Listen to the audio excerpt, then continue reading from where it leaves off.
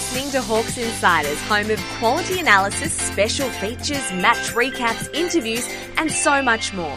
Follow us on Substack for extended coverage of all things brown and gold.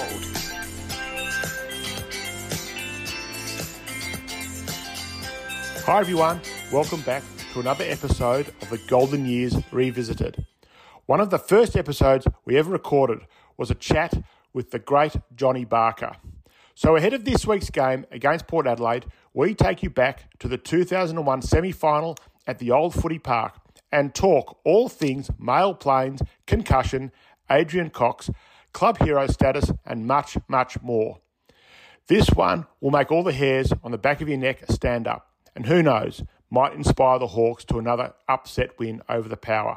So please enjoy one of our classic episodes with a Hawthorn icon.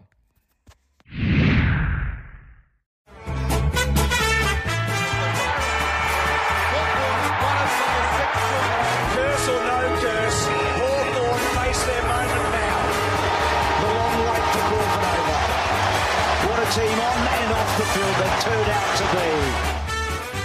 Hi everyone, welcome to episode 4 of the Golden Years podcast as we take you through some of the great days and great games of the Hawthorn Football Club. And this week it is one of the most remarkable and gutsy wins of all, the 2001 second semi-final against Port Adelaide. My name is Ashley Brown and our special guest will be the great Johnny Barker, who was so heroic on that special night at the Old Footy Park. But first, let me introduce you to my co-hosts, the Waldorf and Statler of Hawthorn fandom, Andrew Weiss and Darren Levine. G'day, Ash. G'day, Darren. Thanks again for having me here. Very exciting to go over this absolute thriller of a game. One of the great games. Now, just a quick reminder to listeners that this is not a podcast to talk about what's happening with the Hawks in 2020. That's what the hawthornfc.com.au website and the official Hawthorn app are for. And let's also give a quick shout out to our friends at the Hawk Talk podcast. We're here to turn back the pages of history, and that really does apply to this game, which was played on September 15, just 4 days after 9/11 shook the entire world. And some of the things that, as we prepare for the podcast, you go back and remember stuff, and we'll talk to Johnny in a sec, is I was watching Nick Holland on Talking Footy when the first reports came through. Hawthorn had just beaten, I think it was Geelong or Bulldogs or someone in the qualifying final. John will tell us when he comes on. And then suddenly there's news of a plane crashing into a building in New York. I was more interested in what Nick Holland had to say about the win the week before. So I remember that one. And 2001 was that season when Hawthorn won the first 8 games, had a pretty good side, and then they had the Let's Get Loud game against Essendon at the old Telstra Dome when they played the Jennifer Lopez. Every time they kicked a goal, and ever since then that song was horrific. Given the era it's ever time since. So it was a remarkable season. Yeah, my personal little point to the story of this game was that my mum had actually, in her wisdom, decided to have my 21st for family and for friends of the family that evening. So all my mates travelled across to Adelaide for the game, and here was I with a couple of family friends who were Hawk supporters with the TV on in the living room, just having a few shandies with some of Mum and Dad's besties. My recollection of that game, like all close Hawthorn games, has just been really, really nervous. And Stuart Dew kicking that amazing goal and kind of wishing that we had a play with a raking left foot like that. Your wish came true. Hawthorn lined up that day. From the back line was Joel Smith, Jonathan Hay, Raiden Tallis. Half-back line was Chris Barlow, Trent Crode, Angelo Lekis. The centre line, Stephen Green, Daniel Harford, Mark Graham. Half-forward line, Ben Dixon, Jade Rawlings and Johnny Barker. Forward line was Shane Crawford, Nathan Thompson, Richie Vandenberg, Sean Wren, Tony Woods and Daniel Chick were the followers. Daniel Chick is the rover as named. Interchange, Adrian Cox, I'm going to ask Johnny about him, Nick Holland, Nathan Loney and Luke McCabe. And the emergencies were Billy Nichols, Aaron Lord and Chris Obst. Interesting side, but a side that did a lot of great things that year. Before Johnny joins us to talk through that fantastic night, let's have a listen to some of his last court heroics. Hawthorn a big chance. The mark is dropped by Lekis. Lekis now on the lead is Barker. And Barker is marked in front of Mead. He's kicked an important goal already in this term. This one's drifting, or is it? Or is it through? They like it, Hawthorn. They're in front. Hay with him. Treadray and Hay. Treadray's left foot kick. Hawthorn have won it. Hawthorn have won it. It's one of the greatest victories in the history of a club that had such a run. Johnny Barker, welcome back to your old stamping ground. Nice you take the Carlton polo shirt off to join us. Welcome. Thank you for having me. Thank you. It was one of the great. It was a great season and a remarkable game. Before we get into the game itself, it was a pretty good team. We talked before you came on air. Hawthorn won the first 8 games in 2001. You looked through the team as I read it out with a lot of interest. Why was Hawthorn such a good side in that year, do you think? Look, we'd come off a final series the year before, and I think we were building really nicely. Even just looking at the team then, we had a really good mix of young talent, but there's some good experience at that point in time as well. Outstanding midfield, handy back line, and a reasonable forward line, I would say. Reasonable. It kind of coincided that the jump back to having a little bit of success and playing finals 2000, 2001 with probably your best seasons at the club and kicking bags of goals in both years. So do you think that from a consistency point of view, yourself getting on the park, well, obviously we'll drill down into the game itself specifically shortly, but that helped contribute to the success after a few lean years? Yeah, I think a number of the I reckon the prime movers and our bigger guys, the fact that we were so healthy for those couple of years really helped, because the next couple of years, unfortunately, the likes of Dutchy, Johnny Hay, Nathan Thompson missed really big chunks, and they were just, because they were so influential in the way we played those 2 years, I think you're right. I think it impacted our ability to play good footy. Guys like Jade Rawlings were at his peak then. Johnny Hay was an All-Australian fullback then. Joel Smith was an All-Australian at around the time. Shane Crawford, well, he's 2 years off winning a Brownlow. We brought Sean Wren in. Brought Wren, who just had a new lease of life that year at Hawthorn. You just seem to have a lot of players at the 25, 26, just at their peak times. Yeah, I think you're right. And unfortunately for the team's sake, I thought we were building really nicely, and we just lost so many of those tall pillars, especially over the next couple of years, which was disappointing because it just felt like we were on the verge. So let's talk about. Let's get into the game. So the lead up to the game was you beat the Bulldogs in the final a week before. I think that was an elimination final. You'd stumbled a bit towards the second half of the season. Who did we beat? I don't think it was the Bulldogs. Was it the Bulldogs? I got a feeling it might have been. It was either Sydney. Yeah, Sydney. Sydney. Yeah. I make a mistake. It was Sydney at Etihad Marvel, Stadium, right. and I think we were scoreless in the first quarter and ended up beating them by about 50 odd points. Steamrolled them. Yeah. All right.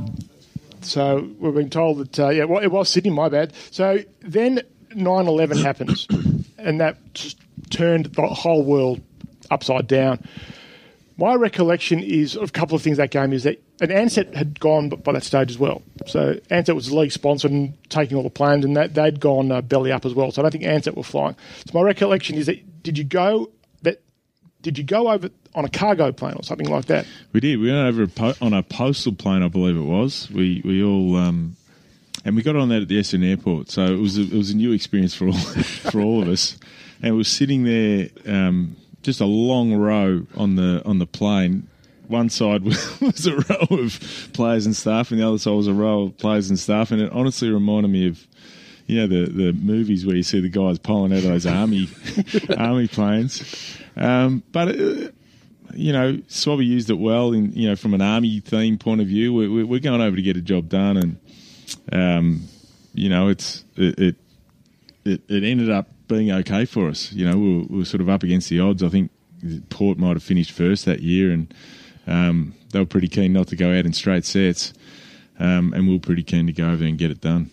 And the other part of it, Daniel Chick's wife was American, but was there also a 9/11 connection as well, or was it just that she was American, therefore, and it was footy, therefore, the whole, that story was lumped together? Do you remember anything? My recollection is there was a family member that was involved, of Chicky's missus, and it's funny, my wife, who I'd only just started seeing at that point in time, it was a wonderful year for me because I'm married to her now, and she was a Qantas flight attendant. She couldn't get over for the game. but she had a pilot who was a friend who sat her in the cockpit to get her over for the game. My little brother and a whole heap of his mates jumped in a car and drove across to the game. But yeah, it was a big week given the 9/11 situation as well. Yeah, I'm wondering how those world events kind of affected the focus going into that game. Was it hard to kind of focus on the task? It was. Initially, it was a real shock, I think, to most people. I woke up the morning of 9/11 and I got a phone call. I was doing an interview with Kevin Bartlett on, I think it was SEN. That's 927 or whatever 927, one of the radio stations, and he's sitting there talking about 9/11 and trying to mesh in a little bit of talk about football, but it was just it was just a weird situation. It was pretty surreal. So it was. And I think we had a minute of silence at the start of the game too, out of respect. Yeah, it was a bit of a different lead-in, that's for sure. And so with the lead-in, obviously now we look back at history and we're the second Victorian team to win an interstate final. So up against it, heading over there, Hawthorn 91 against West Coast, being the only previous team to have won interstate. Was that addressed or discussed, or from a mental approach heading interstate for a final? Was that touched on at all in the lead up? Not that I can recall. I think Swabby was a super coach in terms of talking about positives and talking about players' abilities versus the opposite. I almost think from a connection point of view, he was a super coach in that way. So I do remember a lot of talk from Swabby around what we can do and what we have done and what we've been able to do previously with some of the better teams in the comp that year, and also what we've been able to do with Port Adelaide in patches. I'm not sure whether we had beaten Port Adelaide that year or not, but I remember him touching on parts of play and the way we'd gone about going very well against them in pieces. So let's talk about the game. So quarter time, it's 3-1 to 1-1. You're 2 goals behind. Half time, you're actually in front. And if you watch the highlights on as we've seen on YouTube, there was some good footy in the second quarter. But the third quarter, they kicked 4-2 to 1-2. So three-quarter time, it's 8-7-55 to 4-6-30. So you're behind at 5-8-38. So you're behind by 3 goals on the road at three-quarter time of an interstate final. What are your recollections of what the move was like in the group? And we'd only kicked 4 to that point in time. Yeah. And Port had kicked the last 4 heading into three-quarter time. So they were on an absolute roll going into that 17-point deficit at three-quarter time. Yeah. Well, look, I was lucky in the first quarter, not lucky, but in the first quarter I had some sort of concussion, and so I can't really remember too much of that.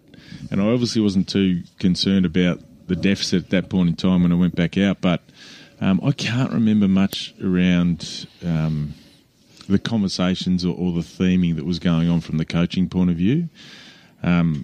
All I know is that we just chipped away that whole quarter. How many did Port kick in the last? They kicked 2-2 and Hawthorn kicked 5-4. Well, that's a big last quarter. Which were Nathan Thompson scored the first 2 goals, which were his first 2 goals for the game. I think we had a Harford snap in between. Yep. You hopefully weren't too concussed to remember your goal from the John Barker pocket, as we affectionately called it for a while, which was a super kick. Yeah. Super kick from out on the boundary. There's not too many goals that get kicked from there. I think I was lucky. A lot of South Australian Hawthorn supporters have talked to me about the fact that it's just impossible to kick goals from there. But that's mainly because the breeze comes that way, and on that night it was very still. So I think luck was on my side at that point in time. But you were a good kick for goal. You were at your best. You were a very reliable kick. Yeah, and that side favoured me because I've got a natural left to right curve, and so that all set it up well. And there's still some coaches and players that tease me about the fact that the ball, when I kick, the ball might over 50 metres only spin once. So it almost floats through the air. So it's it's great memories, and from a Hawthorn point of view, so many people come and not many people recognise me these days, but the Hawthorn people that do affectionately talk about that game and those goals. And so then after that goal on the siren, Stuart Dew scores. Darren mentioned it before. It's almost a flash forward to 2008. His beautiful raking left from about 48. And we get a snap from Harford straight in front. And then I think the play, which we heard the audio from, Mark Graham, who had an absolute blinder, and we'll talk about him shortly, to Lekas, who drops the mark, picks it up, kicks it to your lace out. Yeah. So you're 45, 48 out on a 45-degree angle. What's going through your car? So, what's going through your mind? I don't know. You'd have to talk to the doctor too. Bernie Crimmins at the point in time, so I'm not sure exactly what he gave me at half time, but I think I was feeling pretty good, and I don't think there was too many concerns on my mind at that point in time. I mean, and a lot of people talk about the kick from the boundary, but for me that was the harder kick because we were behind, and there was an expectation to kick that one. Yeah. I personally think that was a better kick, and it was from a fair way further out. And obviously, I've seen the replay, and my reaction's a little bit understated, I feel. Considering... You don't know where you are. Yeah, possibly. How bad were those migraines that you were suffering? I think you were off the ground for a couple quarters. Yeah, so I've got little bits and pieces of things I can remember from that game. One is the old trainer, Kenny Goddard, holding me up in the shower while I was nauseous.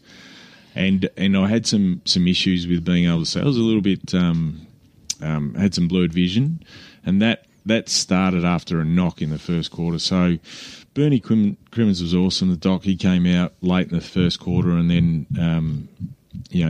they grabbed me and took me off the ground, and I spent a bit of time down in the change rooms being sick, and I think someone, and I don't know how true this is, said that Ian Dicker, the president, at half-time, I was in the medical room on one of the beds, and someone said he was massaging my temples. Now, I'm not... That is right.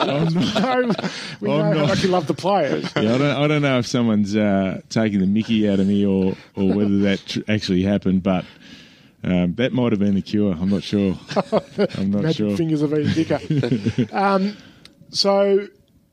we want to talk about a couple of players. I mean, we'll talk about the aftermath of the game. But a couple of players, absolutely. Mark Graham, who a lot of Hawthorn people think is underrated by people outside footy. Absolutely. He was an intercept. He played the intercept marking role that is compulsory and mandatory in a team now. It is. Not so much then, but his intercept marking this night was magnificent. He had the most number of possessions on the ground with 24. He took 12 marks and was just everywhere. He's super, and he's quick. He's one of the quickest players I've played with. That over 6'2", 6'3", and from vision I've seen of the game, you see him take that mark to stop basically their final foray forward, and he was very quick to put the hand up, put the stop sign up, and let everyone know that we're slowing down from there. So he was a good thinker as a player, super quick, and. He was mighty on that night. I was going to ask, those final few minutes were really frantic. Who were the cool heads in the team? I saw Sean Wren put up a couple fingers to indicate the time as well. Yeah, Shawnee Wren, smart football brain. Angelo Lecker, super football brain, and such a skillful player. It was funny, that last play that he dropped, the ball that came out of the stoppage, he was standing in the middle of the ground by himself while that stoppage unfurled. Now, I would have hated to have been in the Port Adelaide camp doing the review on that game, seeing that play out, given that was the final play that cost them the game. So it must have been a breakdown somewhere in there. even in 2001, footy's a little bit more basic, but it must have been a breakdown. Yeah, and stoppage structure. And exactly right. And what it talked to was their ability for their defensive six or someone behind the play to be able to see that and alert someone to the seriousness of having someone of his capability standing in the middle of the ground by himself. I think we can blame Wakeland because he went forward and kicked a goal in that quarter, which I don't think he would have scored too many in his career. And because we can, let's just lay the blame on him. I'll keep you out of that conversation. Okay. A couple of times I want to ask you about Johnny Hay was at his peak then, and he was a prototype. I mean, now a fit Johnny Hay now would be a super footballer. Just no doubt. Athletic, no doubt. Could read he'd back himself in, take the mark, take off, and do things. He was just a wonderful player around that sort of 2000-2001 period. Super strong, quick, take an intercept mark, use the ball okay. It was funny, like guys like Mark Graham, Trent Crowe, Johnny Hay, the speed, they were 6'4" guys, 6'5" guys that were just so quick. So their ability to close down opponents was extraordinary. I didn't like playing on those guys at training at all. And Daniel Chick's another one who last couple of years at Hawthorn, and I reckon 2001 is probably around his best time at Hawthorn as well. Yeah, he was a super player. His ability to pressure in the forward line was outstanding. Him, Benny Dixon. I try to throw myself into that mix in terms of that pressure mix, but I probably wasn't quite as efficient as hunting down the opposition as those two guys. I want to give a shout out here to Joel Smith, who won a very crucial one-on-one in the dying minutes as well. Yeah. How good was he in those situations, and such an underrated player, I think? Yeah, he was super. And at the start of that pre-season, he'd come back off an ACL. He'd just been traded from St Kilda, and he wrote a letter to the playing group and handed it. I think he handed it to everyone or put it in everyone's locker. And it was a letter of commitment to what he was going to stand for that year. And it was super impressive. And then he went about acting on it. So there's a lot of talk in football. He actually he put words to paper, and then he went about delivering on it. So super respect for him. And he was another halfback who was super quick, very good ball user, overlap through the middle, and he was an 80-90 metre player because he'd run and bounce for 30, and then he'd deliver well. And a Crimmins medalist. One of best and fairest at the club. So, yeah. I think it was that year. I think it was that 2001. year. 2001. Adrian Cox was a cult figure. Give us a bit of insight into people, supporters either loved him or didn't. Oh, well, look, I'm not. Geez, I wonder if I'm allowed to say this, but I'm not. My favourite story about Adrian Cox was Swabby said one day, and righto, guys, who can honestly put their hand up and say that they are 100% committed to being the best footballer they can be. There's the usual suspects put their hand up, Croft, and I could tell you a lot of stories about Croft where he overtrained, and then there might have been one or two more, and then Coxie put his hand up. And Swabby been having conversations with Coxie about giving up smoking as an AFL player. At half time, or and the funny thing was, Swabby said, "Now, Coxie, you've told me you've given up smoking." He goes, "Yeah, I have." And he said, "Okay, well, when was your last smoke? Because you're telling me you're giving absolutely everything that you can to being a professional footballer. When was your last smoke?" He goes, about 10 minutes ago. And it was, and he had tried. So he was cutting back, and he'd have a couple of days off, and then he couldn't sort of stand it, and he was just one of those guys that was he was a very good footballer, but the professionalism, the way in which you had to prepare for a game, and the requirements from a conditioning point of view just were growing and growing, and it just made it hard not to be a super professional. We did a podcast with Campbell Brown last week about the 2004 Lions Sand game. He talked a bit about Schwabby, and it was a really bad year for the footy club, and that year they were a long way off it. But 2001, to win those first 8 games, and for a lot of the year be a premiership threat, Schwabby deserves a lot of the credit for that. What sort of coach was Schwabby, particularly in that early time? Because he obviously had a huge impact on the group. And also, does Ken Judge get some credit for the spade work he did for Schwabby? Yeah, look, both those guys had super strengths that were different. Judgy tactically really thought a lot about football. Swabby was a super connector with people, and as a coach, he's as good as a coach as I've had, as someone who will connect with you and make you feel like he rates you. And the funny thing is with AFL players, their ability to believe in themselves is a product of their own feelings, but also the people around them that are influential on them. And Swabby was super at allowing players to feel good about themselves, and it's one of the, like you said, it's one of the reasons why we were so good through that period. Did you see a lot of that at other? Obviously, being at multiple clubs, today's very different in terms of emotionally and psychologically what players are going through. Yep.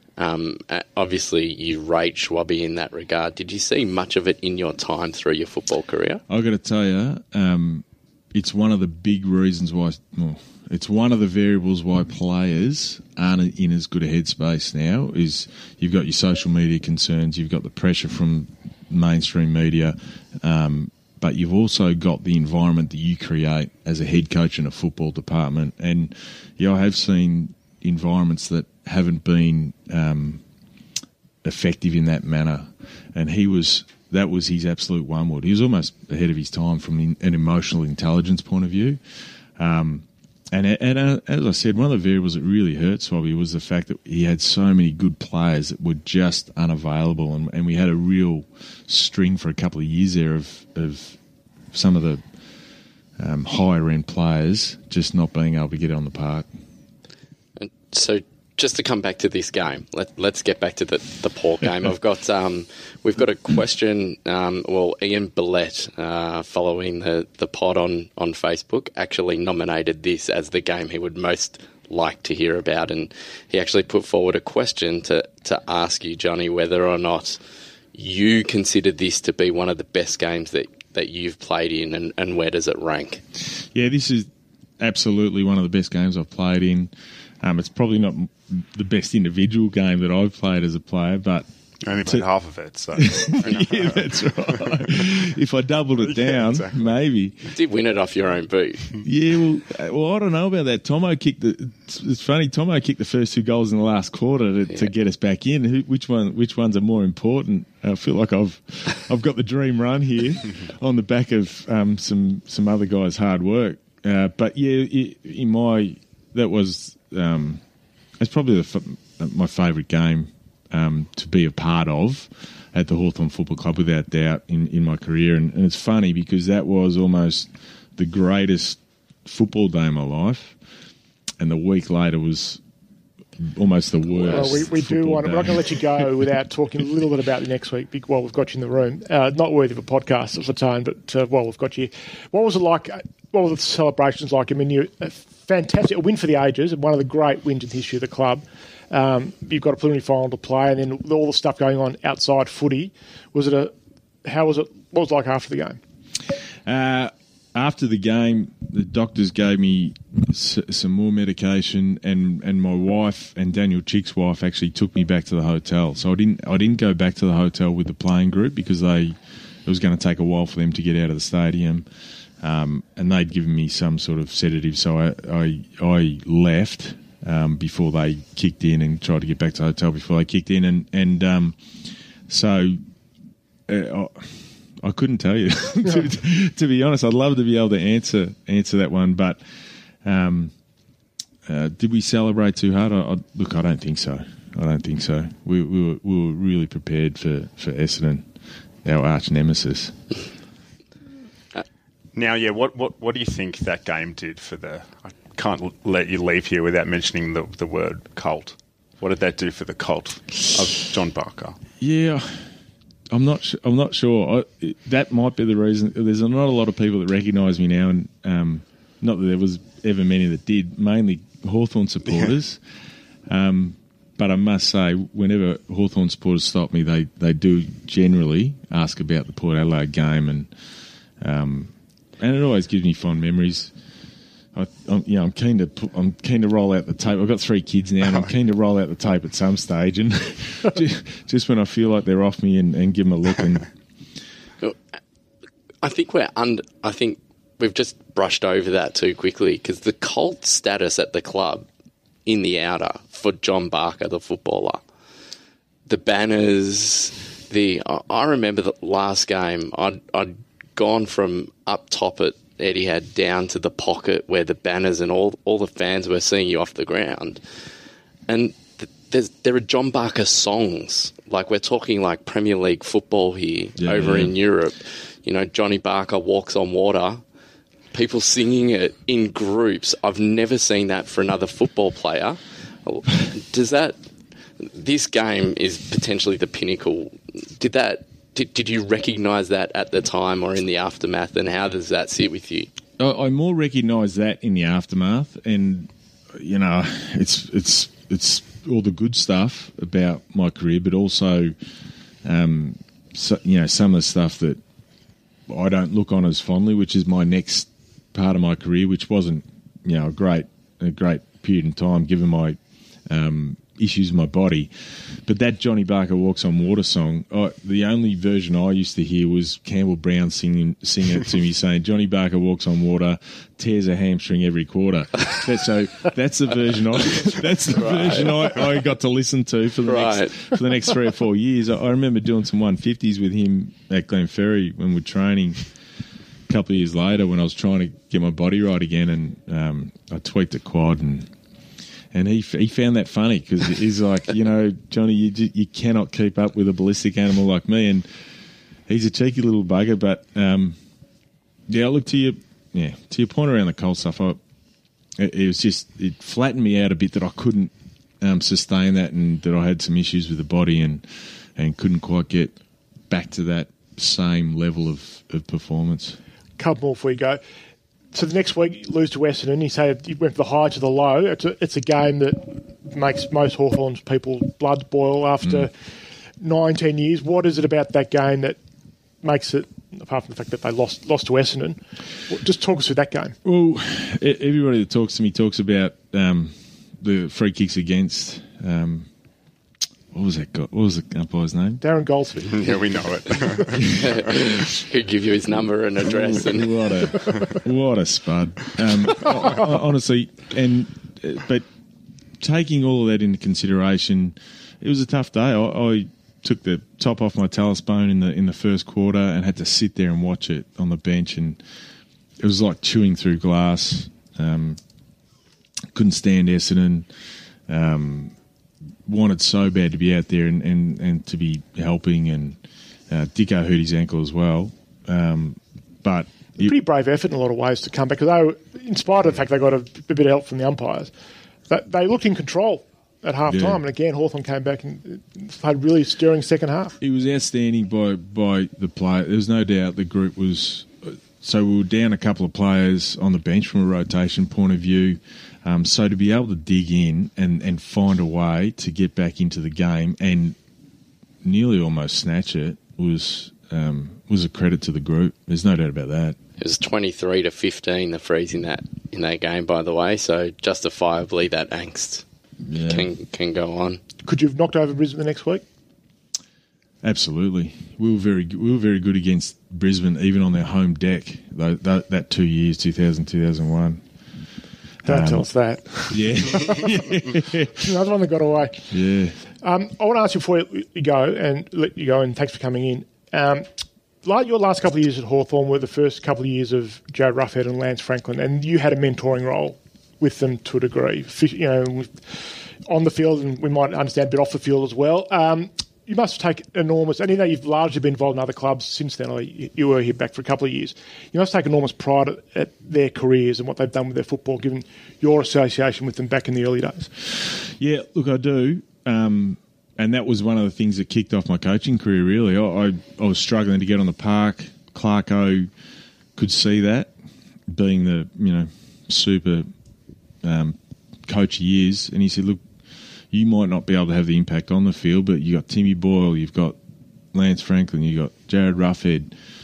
Start to help them, and the buzz you get out of that is significant, because at the end of my career, I've been working at HSBC, one of the sponsors here, on a part-time basis, and one of the guys I was working with there offered me a job at another bank when I retired, and then Ross Lyon offered me a job at St Kilda.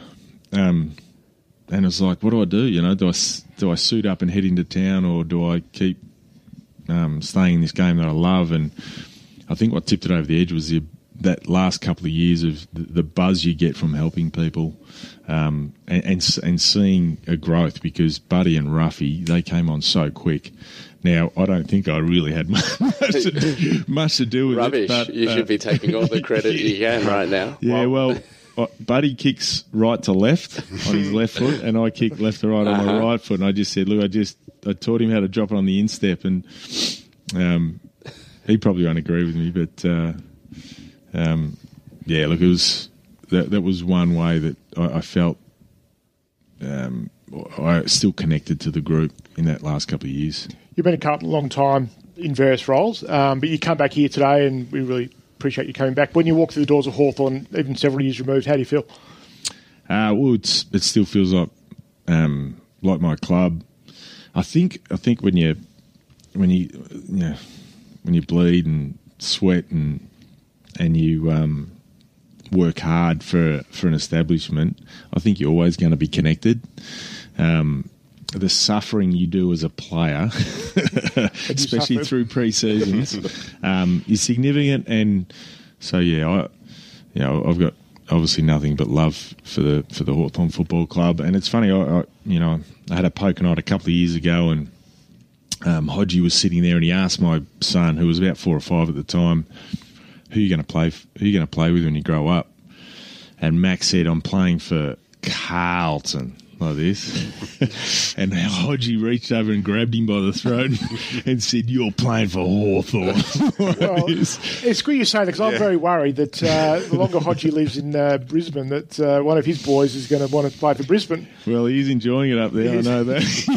The Lions Academy will get them greedy claws onto him. So just remind Hodgie that story in a couple of years' time when Cooper's of an age. So. Don't worry, my son's reminded him of the fact that he decided not to play for Hawthorn towards the end of his career.